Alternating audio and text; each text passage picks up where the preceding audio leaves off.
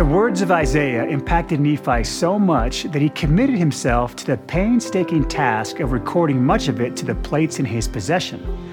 Though the words of Isaiah may at times feel like a coded language, there's an opportunity for all to understand his teachings through the workings of the Holy Spirit.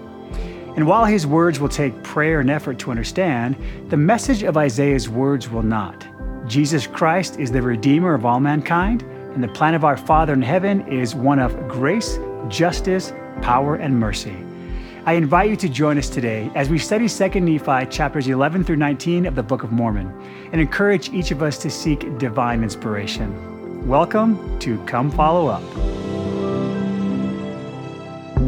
The first time I read the words of Isaiah, I was so confused, so lost. I remember I didn't understand a thing. Like trying to read hieroglyphics. It was like reading a different language. Now I feel like I understand better because I try to focus on what it's speaking to my heart. Every time I read Isaiah, I like to come with a question in mind. And that's really helped me to better understand his words as I focus on that, because it lets the Spirit really know what it is I'm looking for, and it can give me the answers that I need. Since I've begun to read Isaiah in little smaller sections and really look for the poetry and look for the feeling and the themes that are coming through, they've come alive to me. I've seen God's hand, and I've come to know the nature of God way better because of the words of Isaiah. Welcome, everyone, to our discussion on 2 Nephi chapters 11 through 19 of the Book of Mormon. My name is Ben Lomu, and I am your host. Our gospel scholar for today is Lynne Hilton Wilson. Dr. Wilson is a former adjunct professor at BYU and was an institute teacher for over 20 years. She is the co-founder and an active participant in Scriptures Central, the expansion of the Book of Mormon Central, and is the author of several books and articles on the Scriptures. Lynne, welcome. Thank you. Great to be here. And seated next to Lynne is our special guest, Michael J. Fear. Mike earned his master's degree in religious education from BYU and has spent his life teaching the gospel. He's an author, YouTube creator, and the host of the Faith Coach podcast. He and his wife, Divina, have 4 children and live in Clover, South Carolina. Mike, welcome. It's great to be here, Ben. Thank you. We're also joined by our studio audience. Thank you all for being here today. Our discussions today are built around the Scriptures and complemented by the resource Come Follow Me. Additional study and teaching material is available at byutv.org/comefollowup. All right, Lynne, I'm going to turn to you to give us a little background. We're jumping into some pretty heavy chapters here. Can you tell us what's going on within 2 Nephi chapters 11 through 19? Nephi says, I love Isaiah, and I want to talk about Isaiah because he saw Christ. And I saw Christ, and Jacob saw Christ, so we have 3 witnesses for Christ. And then he goes on, he says, my soul delighteth in Christ. I just want to focus on Isaiah because Isaiah focuses on Christ. Lynne, our first topic is how can I better understand the teachings of Isaiah? Specific to chapter 11, what does Nephi want us to know? Well, I think chapter 11, Nephi tells you the theme of why he's going to then quote these next several chapters of Isaiah. So it's really helpful.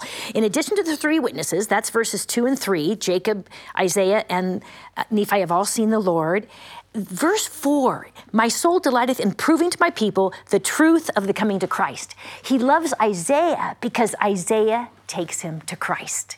And, the whole Old Testament long, we get more on Christ in Isaiah than we do almost the entire Old Testament combined. It's every 1.9 verses, I think. There's an average name for the Lord. These are all messianic chapters. They're fabulous witnesses that our Savior's coming. I love it. Yeah. Mike, what has been your experience with the book of Isaiah? And was there a point that you could say that his words became a delight? Yes, there sure is. Yeah. I have been studying the Scriptures from the time I was a teenager. And I love the Book of Mormon, but Isaiah was kind of one of those ones where there were maybe 1 or 2 verses I had marked, but I'm reading through, I'm seeing these big names, and I'm like, okay, I'm really not getting it. But it was several years ago, one of my friends suggested to me that the deliverance, that word is in the very first chapter of 1 Nephi 20, he says, I will show you that the covenants of the Lord and the power of the Lord are over all those whom he hath chosen because of their faith to make them mighty even unto the power of deliverance. And when my friend shared that with me, I began to study the Book of Mormon looking for deliverance, ways that the Lord delivers. And I'll have to tell you, it was going great, and I was seeing it in all of 1st and 2nd Nephi.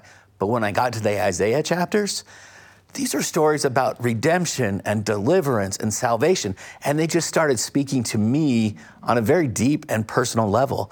And then I started thinking back on my own life. Where has Christ delivered me? And I just saw it.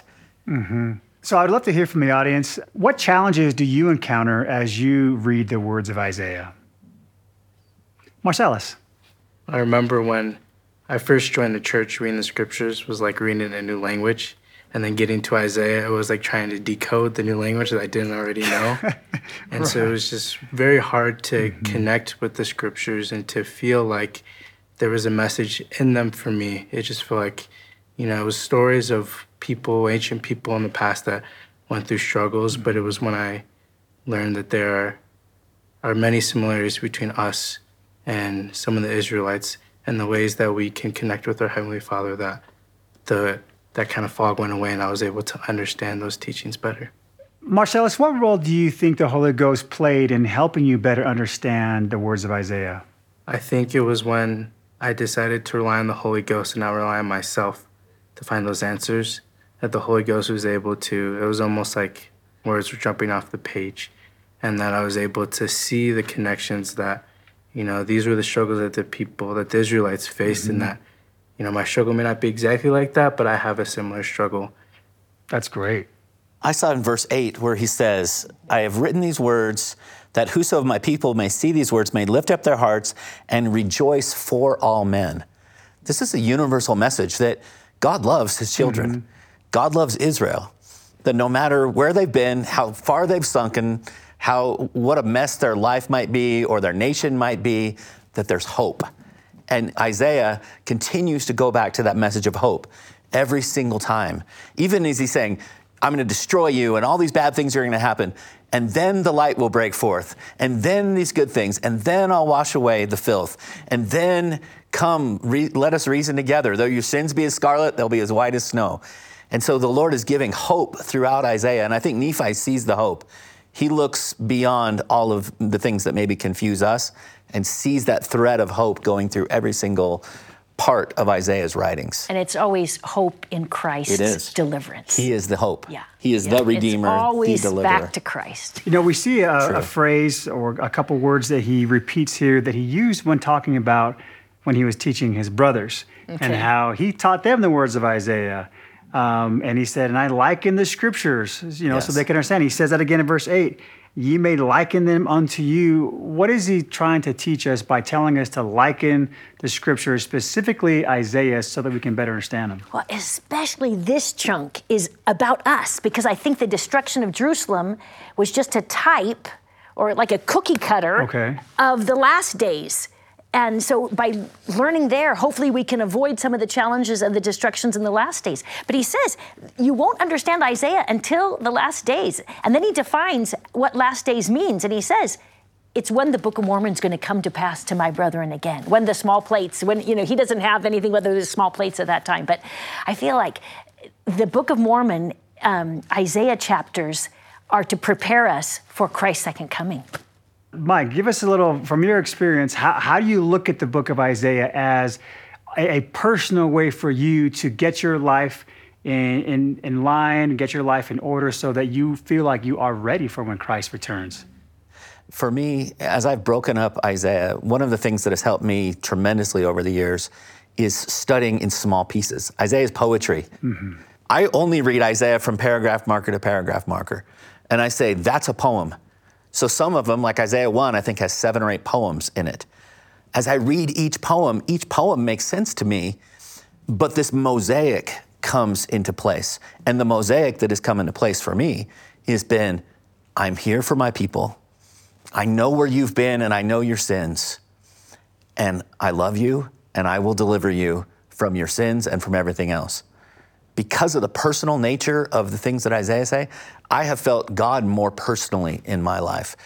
It's a very emotional book, and for me, my emotions have been soothed a lot because I know the way that God feels about his children. And they've did a lot of really messy things, and the Lord's like, I got your back still.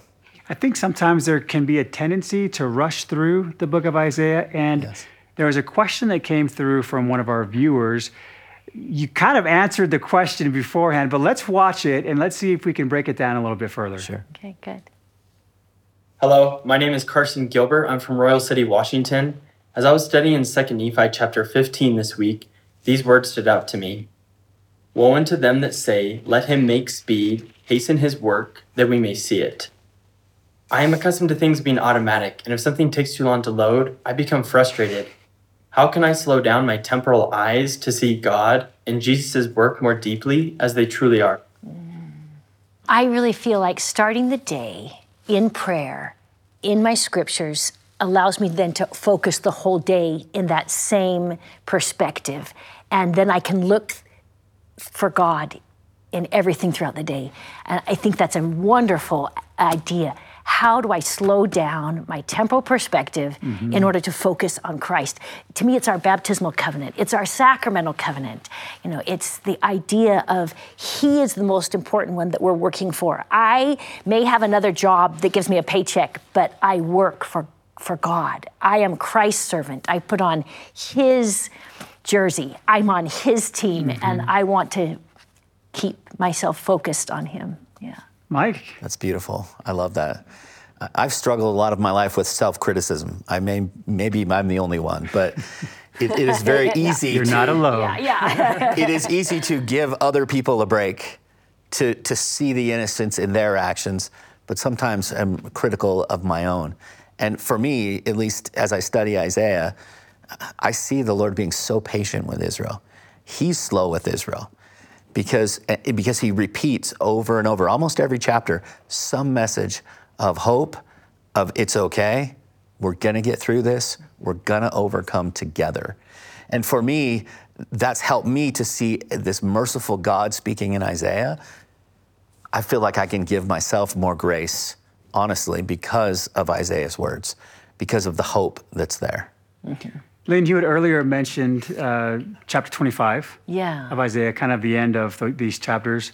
Nephi does give us some great advice. Can we jump to those chapter 25? And look at that commentary there. I'd love to break that down a little bit. Yeah, this is fabulous. Chapter 25, verse 4. Hearken, O my people, which are the house of Israel, and give ear to my words, because the words of Isaiah are not plain unto you. Understatement of the Book of Mormon, right there. You're just not quite getting it. Nevertheless, they are plain unto those who are filled with the spirit of prophecy. John the Revelator in the book of Revelation also says, if you have the spirit of prophecy, you are a prophet. And the spirit of prophecy is a testimony of Christ. So I again say the way we understand Isaiah is to look for Christ in the text. And then if we pray for it and ask for it and humble ourselves, I think we can receive the spirit of prophecy to understand the book. Yeah. Just to go along with that, the writings about Jesus in here are so tender to me. Talking about a mom with its little baby. Talking about a husband and wife who have kind of split up and there's some animosity. And they want to get back together again. I mean, those are real life situations and real life things that happen. And yet Isaiah treats them so tenderly from the Savior's perspective. Yeah. In just this role of Jesus as a healer and as a bridger of the gap and a deliverer from this estranged situation. We talk about the atonement, at-one-ment, this idea of reconciling us to God. That's all throughout Isaiah. And I've read, when I was reading about deliverance in here, I thought, how are these people going to get delivered? They're a mess. And then the very next little section is about the way that he's going to deliver them. And it's just repeated over and over. And that story becomes something that has given me great hope. Yeah. What's beautiful about Isaiah is that his words are full of prophecies. And then Nephi tells us in chapter 25, verse 4, that if you want to understand them, you have to have the spirit of prophecy. There's a beautiful quote by Dallin H. Oaks that kind of brings that all together. He said, the book of Isaiah contains numerous prophecies that seem to have multiple fulfillments. One seems to involve the people of Isaiah's day or the circumstances of the next generation. Another meaning, often symbolic, seems to refer to events in the meridian of time when Jerusalem was destroyed and her people scattered after the crucifixion of the Son of God. Still another meaning or fulfillment of the same prophecy seems to relate to the events attending the second coming of the Savior. The fact that many of these prophecies can have multiple meanings underscores the importance of our seeking revelation from the Holy Ghost to help us interpret them. As Nephi says, the words of Isaiah are plain unto all those that are filled with the spirit of prophecy. Thank you both so much for commenting on this first topic of how we can better understand Isaiah. I'm sure we're going to dive into this a little more during footnotes, but this has been a wonderful conversation so far. And for the audience, thank you so much as well for sharing your thoughts. And for those at home, how do you seek to better understand the teachings of Isaiah? Share with us on any of our social media platforms. Christ has been my personal redeemer as he's healed me from my sins and strengthened me in my weaknesses and my shortcomings. Knowing that Jesus Christ died for my sins has helped me get through the day-to-day. Just remembering and knowing that I can always try again. I remember being in the MTC and seeing a picture of Christ breaking the sacrament, and that just opened my heart to know that he really has taken my sins and that he's redeemed me so that I can be clean once again to return with my Heavenly Father.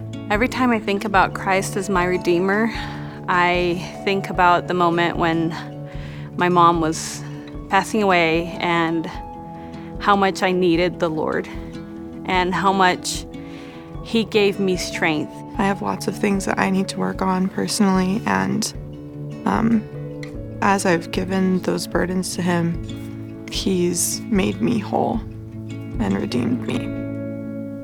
The second topic we're going to be discussing right now is Jesus Christ will redeem his people. So we're going to really get into the heart of these Isaiah chapters. Lynne, what sort of context can you provide as to what Isaiah is speaking about? You know, he starts in quoting this chapter 12, or Isaiah 2, about the mountain of the Lord's house will be revealed. And then he goes on to the millennium. And then he gives us several chapters on this covenant going corrupt. And sometimes people used to call it the pride cycle. But I really like Carrie Muhlstein's idea of a corrupt covenant, because these are God's people. These are the daughters of Zion that are falling. And the Lord keeps teaching them. He's a master teacher. He's a gardener. He's pruning them so that they can grow better fruit. You know, it's just beautiful. And then in chapter 19, we get these beautiful prophecies that for unto us a child is born, unto us the son is given, and the government will be upon his shoulder. You know, therein again, Handel's Messiah. But we see Christ in each chapter as the one who will come and deliver us. But mainly, I think the emphasis on all the aspects of Christ's atonement is the redemptive nature of Christ in these chapters. All right. Well, I'm excited to dive in and look at these a little closer. I want to start in chapter 12 and look at a couple of things that Isaiah is saying and how that relates to redemption and how we can relate it to ourselves today. Starting in verse 2, he says, "And it shall come to pass in the last days when the mountain of the Lord's house shall be established in the top of the mountains." In verse 3, the same thing again. "Come ye, let us go up to the mountain of the Lord, to the house of God." What do we see as far as the term mountain of the Lord? What is he referring to? How do you guys read this? The thought that I had about the mountain of the Lord is Moses and Mount Sinai. This is kind of the prototypical mountain where Israel, the gathering of Israel in Moses' day, was leading them out of Egypt, or repentance, leading them through the waters of the Red Sea, or baptism, and up to the mountain of the Lord, or to the temple. And so there's this pattern of gathering that was going on in the time. And so Nephi is seeing himself being scattered out to an island of the sea as far as they know. Yeah. And he's envisioning, and he sees in the last days, his children being gathered in to the mountain of the Lord, and the renewal of the covenant, the renewal of the ties that these covenant people have, even though they've been scattered and lost and forgotten. The Lord says, I haven't forgotten you, and I'm going to re-invite you up to my mountain. And you know, Nephi had a tabernacle, the tent of my father. means the tabernacle of my Father. This is where they read scriptures. This is where their marriages were. This is where they came and worshiped. And now, by the time Nephi is writing this part of the plates, they probably have built their temple in the land of Nephi. And so this is very important. And I also loved when you said Mount Sinai, to think of the Sermon on the Mount, that Christ is there teaching temple doctrines. He will teach us of his ways, and we will walk in his paths. The higher law came from a higher place. Okay, so I love that phrase that you just said, Mike, about when we go up to the mountain of the Lord or to the temples, we do learn of his ways, we walk in his paths. So bringing it back now to modern times, how has going to the house of the Lord, worshiping in the house of the Lord, taught you in his ways and helped you walk on his path? For me, the temple in the last few years has just become incredibly personal. Seeing Jesus way more in the temple than I ever did before in my life. All of it, if there's a scripture in the Doctrine and Covenants that says that in the ordinances thereof, the power of godliness is manifest. And so that makes me think, if I watch the ordinances and think about the ordinances that we do, I'm gonna learn about who our heavenly parents are. And we do that in the temple. All of the parts of the temple and the ordinances, all of that is Jesus helping us and facilitating the redemptive power of this life that involves faith, repentance, and these ordinances. But line upon line, coming back into the presence of God is what the temple's about. That's really what the mountain of the Lord is. And that has helped me so much to just feel that personal connection with heaven as I go to the temple, and that Jesus is the one that makes that possible.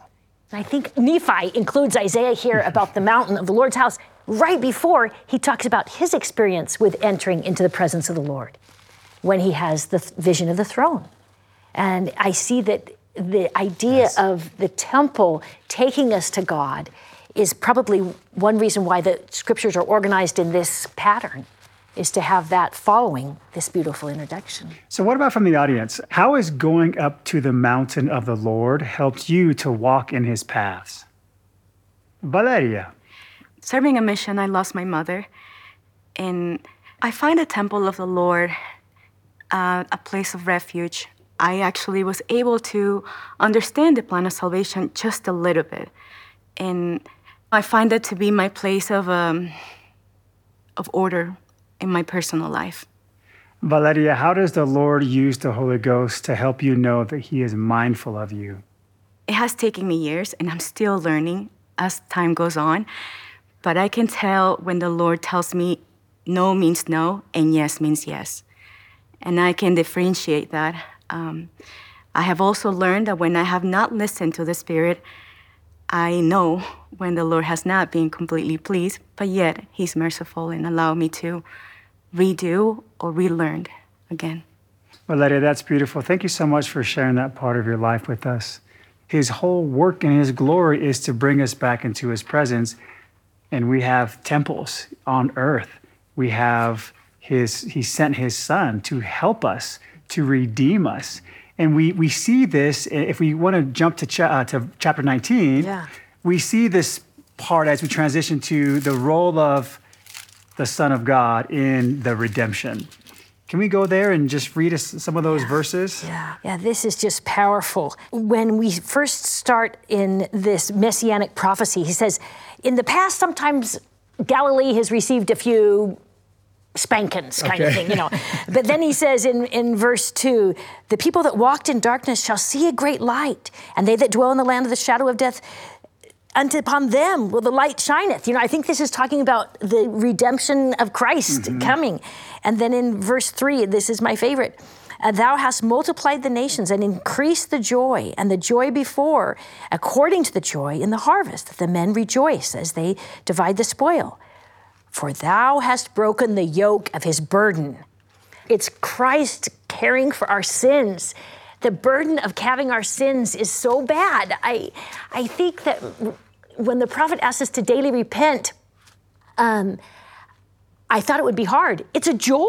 It's an absolute joy. I feel happier. I feel so much better when I can apply these verses, because he's already broken this yoke. And just let it go. Just turn back around. Come to the Savior. I think the transformation, because sometimes we think redemption is about like getting somewhere. I've said for years, the purpose of life is to go back to our Heavenly Father. That's why we're here. And I've said to my students, I said, if the purpose is to go back and have that address, why did we leave in the first place? Because it was already on our business card as a spirit. The purpose is much broader than that. It's the transformation and the growing up. Mm-hmm. Paul uses the phrase, growing up into Him, into Christ. We're growing up. We are infant children in an eternal sense that are growing up. And we have these nurturing heavenly parents who help us to see the light, who know we're going to go through growing pains. And yet what the Savior does is He facilitates every single growth.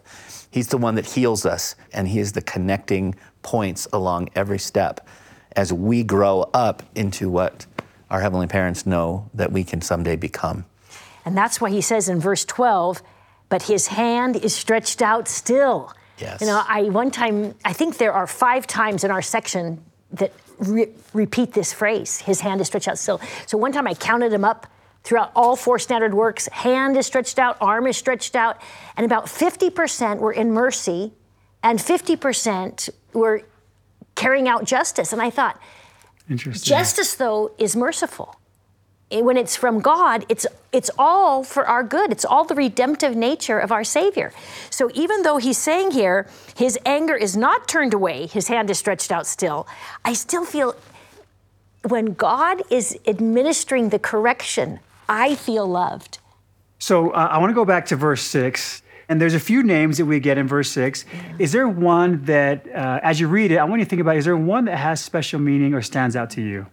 For unto us a child is born, unto us a son is given, and the government shall be upon His shoulder, and His name shall be called Wonderful, Counselor, the Mighty God, the Everlasting Father, the Prince of Peace. All of these are powerful, but the one that stuck out this last time as I was reading it right now with you is that He came as a child. I think it's meaningful to me because I used to work in labor and delivery. I've delivered children and I had 7 of my own. There is something so wonderful about our Savior coming to earth and being one of us.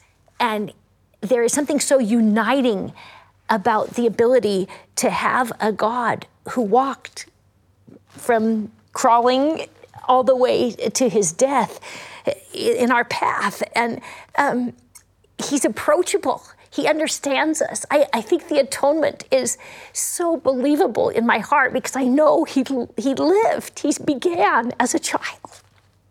The word son spoke out to me because I have 4 children and our first was a son.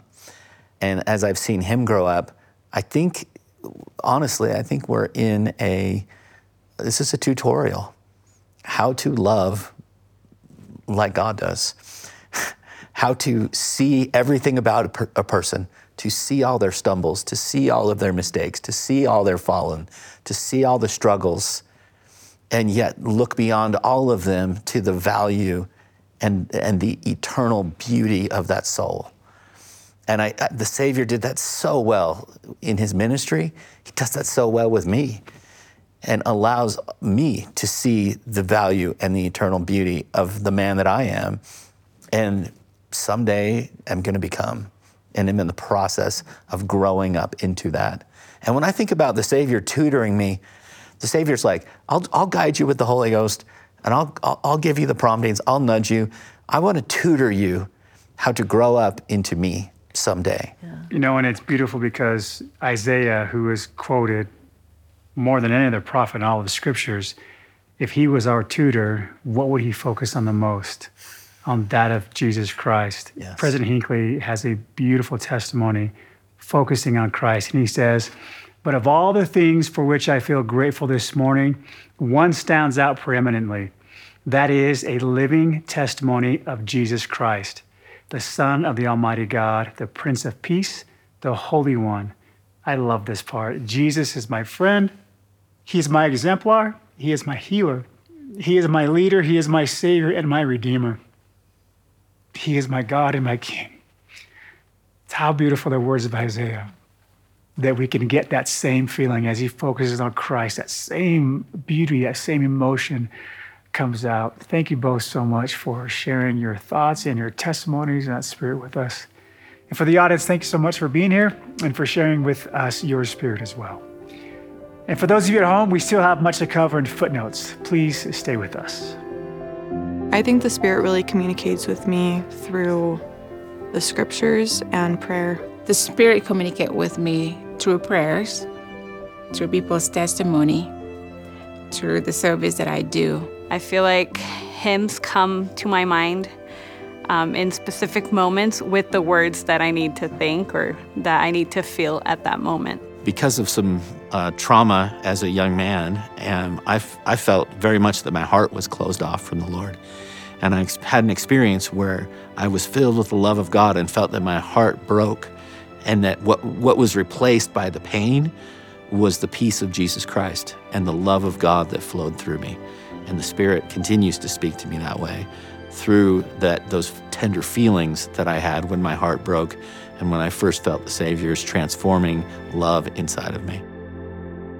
Welcome to Come Follow Up Footnotes. We've dismissed our studio audience and are looking forward to building upon our previous discussions from 2 Nephi chapters 11 through 19 with Lynne and Mike. Okay, so we've really focused primarily on chapter 11, 12, 19 so far. Are you okay if we jump back in and cover the middle chapters sequential? Are we okay going in order? That's great. Let's do it. Lynne, do you want to start us off in chapter 13? There's so many messages within chapters 13, 14, 15 about this chaos or this breaking of the covenant. But the verses that are really touching to me, starting in chapter 13, verse 16, I want to read. Moreover, the Lord saith, because the daughter of Zion are haughty, they walk with stretched forth necks and wanton eyes, walking and mincing as they go, making a tinkling with their feet. They have developed an appetite for things that are not of God. And they're daughters of Zion. I mean, these are women of the covenant, or else children of the covenant. You could, obviously, for me and Mike reading this, there are definite applications we can be like, yeah, there are some things that I could learn from this verse maybe. as well. Yeah, maybe. I think so. Well, I think it's about them putting their trust in whatever it is, in their things, other than putting their trust away from the Lord. Yeah. And he has already, in chapter 12, talked about their high mountains and their lifted up and their fenced cities and their walls and their loftiness and all of their male-dominated things. We're a tough army. We're so good, and we have great leaders, and we love this thing. And then he's like, I'm going to take all that away. And then he goes here. And look at verse 18. And the day of the Lord will take away the bravery of their tinkling ornaments. So do we feel self-confident if we have our ornaments in place? He is saying, all these chains and bracelets and mufflers and just change the Old English to our day and age, and it fits perfectly. This is a prophecy for our day and age. And yet he says, I'm going to get rid of all of it. I'm taking it all away. And verse 24, it shall come to pass, instead of sweet smell, there shall be stink. And he goes on and just talks about the destruction that's going to come and this chaos. The breaking of the covenant is a disaster. And I think that happens in individual lives as well as in nations. Oh, where definitely. We lose everything. We fall into ruin. And I've been fascinated with this. As I studied through looking for deliverance in this, I saw where it says, 25, thy men shall fall by the sword and they're mighty in war. And then this idea of Israel having lost everything and sitting on the ground. And how do you come back from that? Yeah. How do you come back when the city's burnt, the men are dead, and the women have been carried off, and you have this remnant of people left that have nothing? And here it is, verse 1 of chapter 14. In that day, 7 women shall take hold of one man, saying, we will eat our own bread and wear our own apparel. Only let us be called by thy name to take away our reproach. And if you think about scattered Israel, and you think if Israel is the woman represented here that's desolate and laying on the ground, and the word 7 is kind of this complete total number, Israel in their scattering edition has only one man to turn to, and that's Jesus Christ. And what are they asking for? They're also making a bargain saying, we're not going to ask from anything from you. We'll feed ourselves. We'll take care of ourselves. but can we have your name again? Wow. Can we come home? Yeah. There's a desperation there. There's a, how can we come back? It reminds me of Jacob 4, where Jacob asked the question, how can the Jews who rejected the sure foundation ever build upon it so that it can become the head of the corner? And then he gives says, the answer. I'll tell you. It's about the Lord's going to work with them and the true fruit is going to come eventually. But that's the same question. How is it possible? It's the same thing that Enos asked. How is it possible, Lord, that my sins are forgiven? Do you understand what I did? And he goes, yeah, it's because of your faith in Christ, whom you've never before seen or heard. Go to, your faith has made you whole. And I think that's the message to Israel here. You say, can we come home? Can we come back? And look at the very next verses here. In that day, when they turn to the Savior, shall the branch of the Lord be beautiful and glorious, and the fruit of the earth excellent and comely to them that are escaped of Israel. And it shall come to pass that they that are left in Zion and remain in Jerusalem shall be called holy. Everyone that is written among the living in Jerusalem, when the Lord shall have washed away the filth of the daughters of Zion, and shall have purged the blood of Jerusalem from the midst thereof, by the spirit of judgment and by the spirit of burning. And the Lord will create upon every dwelling place of Mount Zion, and upon her assemblies, a cloud and smoke by day, and the shining of a flame of fire by night. For upon all the glory of Zion shall be a defense. And there shall be a tabernacle for a shadow in the daytime from the heat, and for a place of refuge, and covert from storm and from rain. That's the Savior. He is the covert. He is the tabernacle. He's our hope. He is the one in which we can rest. And every dwelling place are our homes, whether it's an apartment or a hut or a tent. You know, our dwelling places can have the smoke by day and the pillar. What does that mean? And the shining flame. Well, smoke in the book of Psalms is prayers. And remember, in the incense altar has to be running 24/7. It's the prayers ascending to God. And so our homes are going to be each of our dwelling places is where it's going to be a place of prayer. It's going to be a place where the Spirit of God is shining at night as the Shekinah in the Old Testament. You know, it's such a beautiful image. And I think Nephi is also saying, we are no longer in Jerusalem, and yet we can still have this.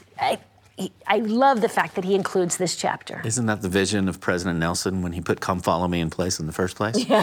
That every home would be a place of revelation. Gospel-centered homes. What does he say? Every dwelling place and every assembly or every congregation. Yeah. That the Spirit of the Lord would rest down upon every dwelling place. What a beautiful thought. And it's very international because look at chapter 15. Yes. He then gives the parable of the olive tree. You know, it's the vineyard here. It's not quite as extensive as Jacob chapter 5, but 2 Nephi 15 gives this beautiful Isaiah song of the vineyard. And coming from a time where the chosen people were just Israelites, or maybe just people in the southern tribes, because the northern tribes are just about to be taken away because of their apostasy.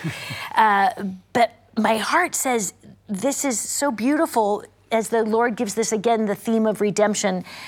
Not just for a certain group, but for all. Yes. Yeah, his vineyard is so extensive. Yeah. It's the world. Yeah, it's the world. It's great. And then, of course, it follows by all these woes. Look at verse 8, woe. Verse 11, woe. You know, all these things. And as I read these woes, we fall into that same trap. It's just tragic. What do you think it means when it says, they have no knowledge, and their honorable men are famished, and their multitude dried up with thirst? I think it's Amos. What does it talk about? The famine, not of bread and water, but of hearing the word of God. This idea of you've separated yourself from the Savior. You know, and we live in a time where there's more knowledge than there ever has been available at our fingertips. I don't necessarily think we have more knowledge, but at our fingertips we have more knowledge available, and yet we are in a famine of hearing and obeying the word of God. Yeah. And part of it is verse 20. Woe unto them that call evil good and good evil, that put darkness for light and light for darkness, and bitter for sweet and sweet for bitter. A symptom of that is the confusing and putting everything, not knowing what's up and what's down. When you talk about the relevancy of today, right? Yes. Oh, yeah. Our culture has completely put upside down.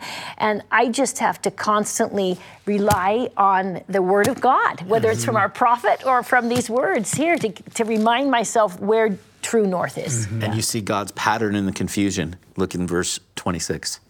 And he will lift up an ensign to the nations from afar, and will hiss unto them from the ends of the earth, and they shall come with speed swiftly, none shall weary, nor stumble among them. None shall slumber or sleep, neither the girdle of their loins be loosed, nor the latchet of their shoes be broken.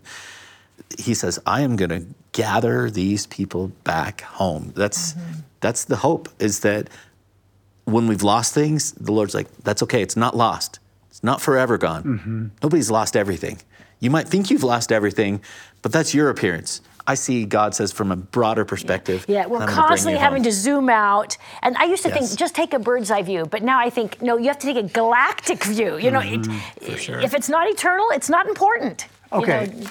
So as we talk about how this is very relevant to today, we all have children. What are some of the things that you do, Mike, that you do or have done, and can plan on continuing to doing to raise your children to be able to see some of the things that Isaiah is warning us against? I have phenomenal kids, so that helps in part. But I really feel like family scripture study every day allowed them to internalize on their own, because the Spirit could work with them individually so that it was their understanding by a very, very early age. Then that's too simple. How could it possibly work? Right? Isn't it right? Yeah. Like that's the beautiful, it's a beautiful answer, because you're right. I love that family scripture study. Well, and it starts as family, but then they had to start reading on their own Right. at 8 as well. You know, I mean, would do a little bit, but I wanted them to read as soon as they could read well enough to understand. But what do you do, Mike? One of the things my wife and I have done is, and my wife has set the pattern for this, is listening to and respecting our children. I think God does that for Israel. And I think when someone feels respected and listened to, when they get in trouble, Israel goes back to God. When my children get in trouble, they know that they can come to my wife and I because we love them. And even when the wall gets torn down and things crumble in somebody's life, they're knowing that there is a safe harbor to come to. And that takes years to develop that and to build that trust.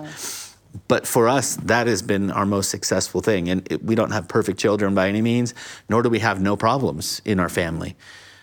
But respecting, listening to, and seeing the innocence of, and the goodness and the eternal beauty of our children has made a tremendous difference. I think that's the way that God deals with us. And I think in chapter 16, he takes us to see another vision that I think really helps in our relationships with humanity, whether it's in our own family or in a calling or neighborhood or community, whatever, because he's saying it's not just about this earthly problems. I'm going to give you a view of heaven. You know, he steps back and gives us a view of heaven. And I think if we can take our kids sometimes out of all the challenges of peer pressure and let them step back and see the glory of God. And again, it goes back to the redemption. But this is a vision of the throne. And this is chapter 16, verse 1. In the year that King Uzziah died, I saw the Lord sitting upon his throne, high and lifted up, and his train filled the temple. So the train is this beautiful piece of clothing, and it represents his authority and his power. And I immediately begin thinking of temple imagery, that you're wearing these robes of righteousness. And of course, it's filled with angels, and these angels have wings, which is rather beautiful to think about.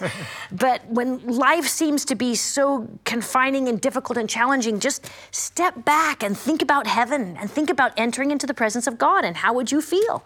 I was in years and years ago, we had a production when we used to do temple pageants. Okay.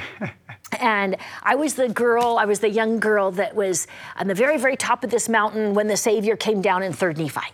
And they told all of us, get in whatever position you want to be in when you see the Savior, if the Savior were to come right now. And I'm the first one he greeted. I was at the top of the mountain. And Isaiah says, I'm unworthy. I need cleansing. And as a child in that role, I just reached my arms out and jumped. But now as an adult, I want Isaiah's cleansing. And I have felt the Lord's love a lot of times in my life, but I don't think I've ever felt it as strongly as when I have repented. And to feel that forgiveness, to feel the Lord's arms around you is such a sweet thing. And I hope Isaiah felt it, because he says in verse 7, thy sin is purged. I hope he felt that unity. And that's when the Lord then says, whom shall I send? Not only is this the center of Isaiah's throne theophany, but shouldn't it be the center of our prayers? And sometimes I get my prayers all mixed up and I forget who's the master and who's the servant, and I say, could you please do this, and I feel like this is such a great example to remind me, on my knees, I need to say, I'm here to serve you. What can I do for you today? Rather than the other way around. Yeah, I love this. It's interesting raising kids coming up. I was watching a video from President Lynne, the General Young Men's President, and he was showing how he had memorized the Young Men's theme. And I was so impressed, and I serve in my stake Young Men's, and so I'm like, I'm going to memorize this thing. And I have a 12-year-old son, and he's in junior high, and so I'm trying to help him understand what it really means to live the gospel and to be strong. And my first thought was, you need to memorize the Young Men's theme. The reason why is because it connects us to God. It shows us who we are. And I see that as we look at Isaiah, this whole idea of you have to always remember and understand who you are. What has President Nelson told us? You are sons and daughters of God, you are children of the covenant, and you are disciples of Jesus Christ. And I think that's what Isaiah is trying to show us, having seen our day, is you need to understand who you are so that you can survive and progress. So I have a question about chapter 17. I think Nephi talks about how if you want to understand Isaiah, where he shares how because of where he grew up, it allows him to understand Isaiah a little more. Yeah, the prophesying of the Jews. Yes. That's right. And he understands their ways, he understands, the regions roundabout. How can understanding some of those things help us understand, for example, what is happening in chapter 17 with war and what the message the Lord is trying to send? Well, first of all, you have to learn Hebrew to understand the name of his children. Okay, I'll get on that right away. He's got those two boys that he names, these funny names. Look at verse 3. The Lord said unto Isaiah, now go forth and take thy son, Sher-Jahashab.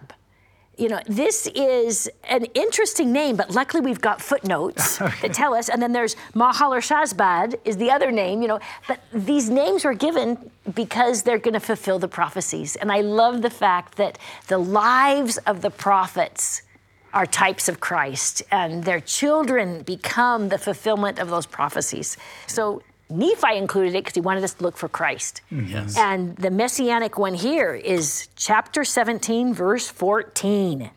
Therefore the Lord himself shall give unto you a sign. Behold, a virgin shall conceive and shall call his name Emmanuel. God with us. And I love the idea of God with us because Isaiah has just had an experience where he was with God. And now he's saying God can be with us.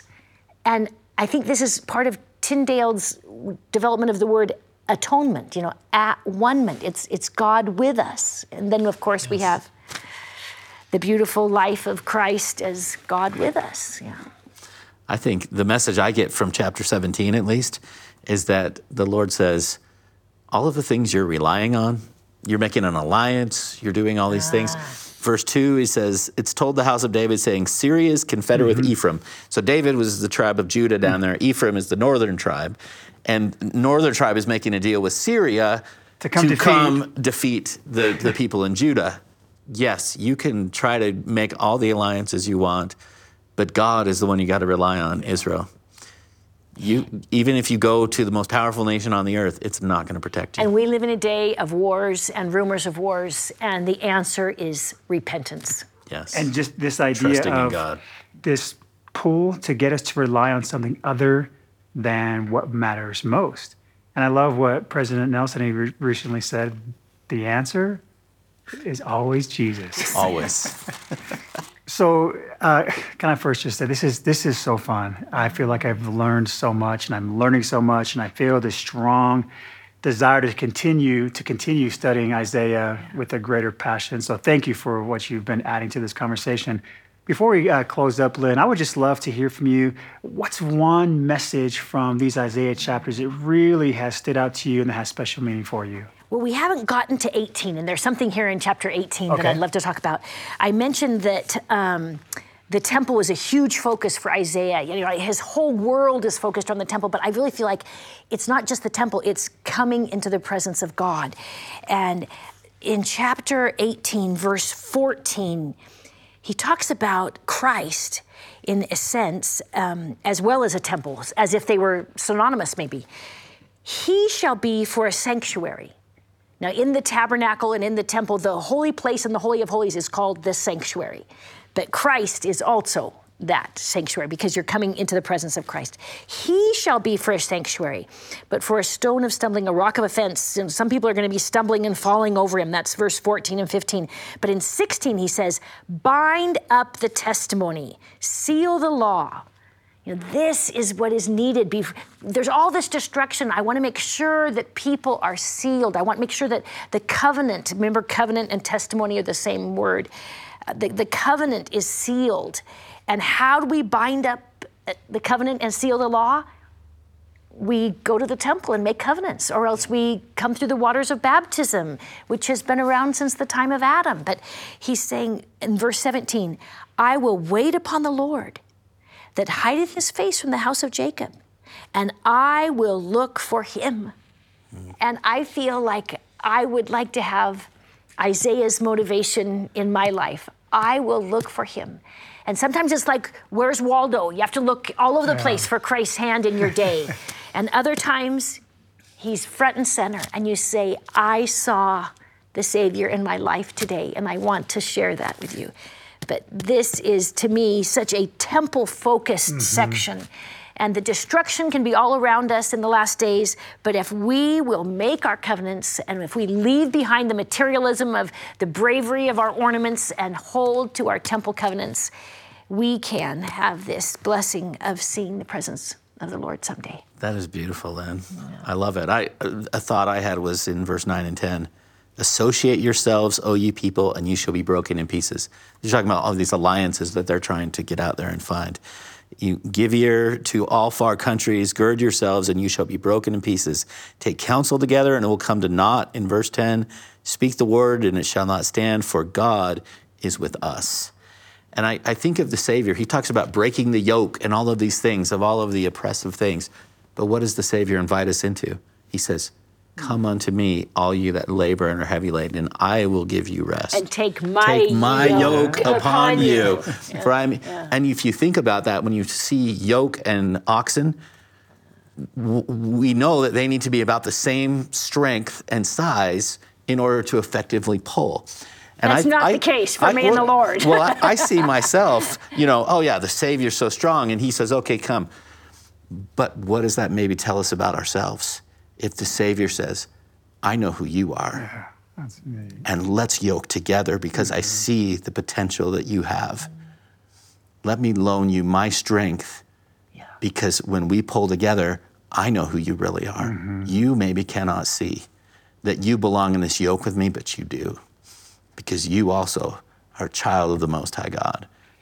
I hope the viewers watching can capture the joy and the enlightenment that comes from studying the scriptures and specifically the words of Isaiah.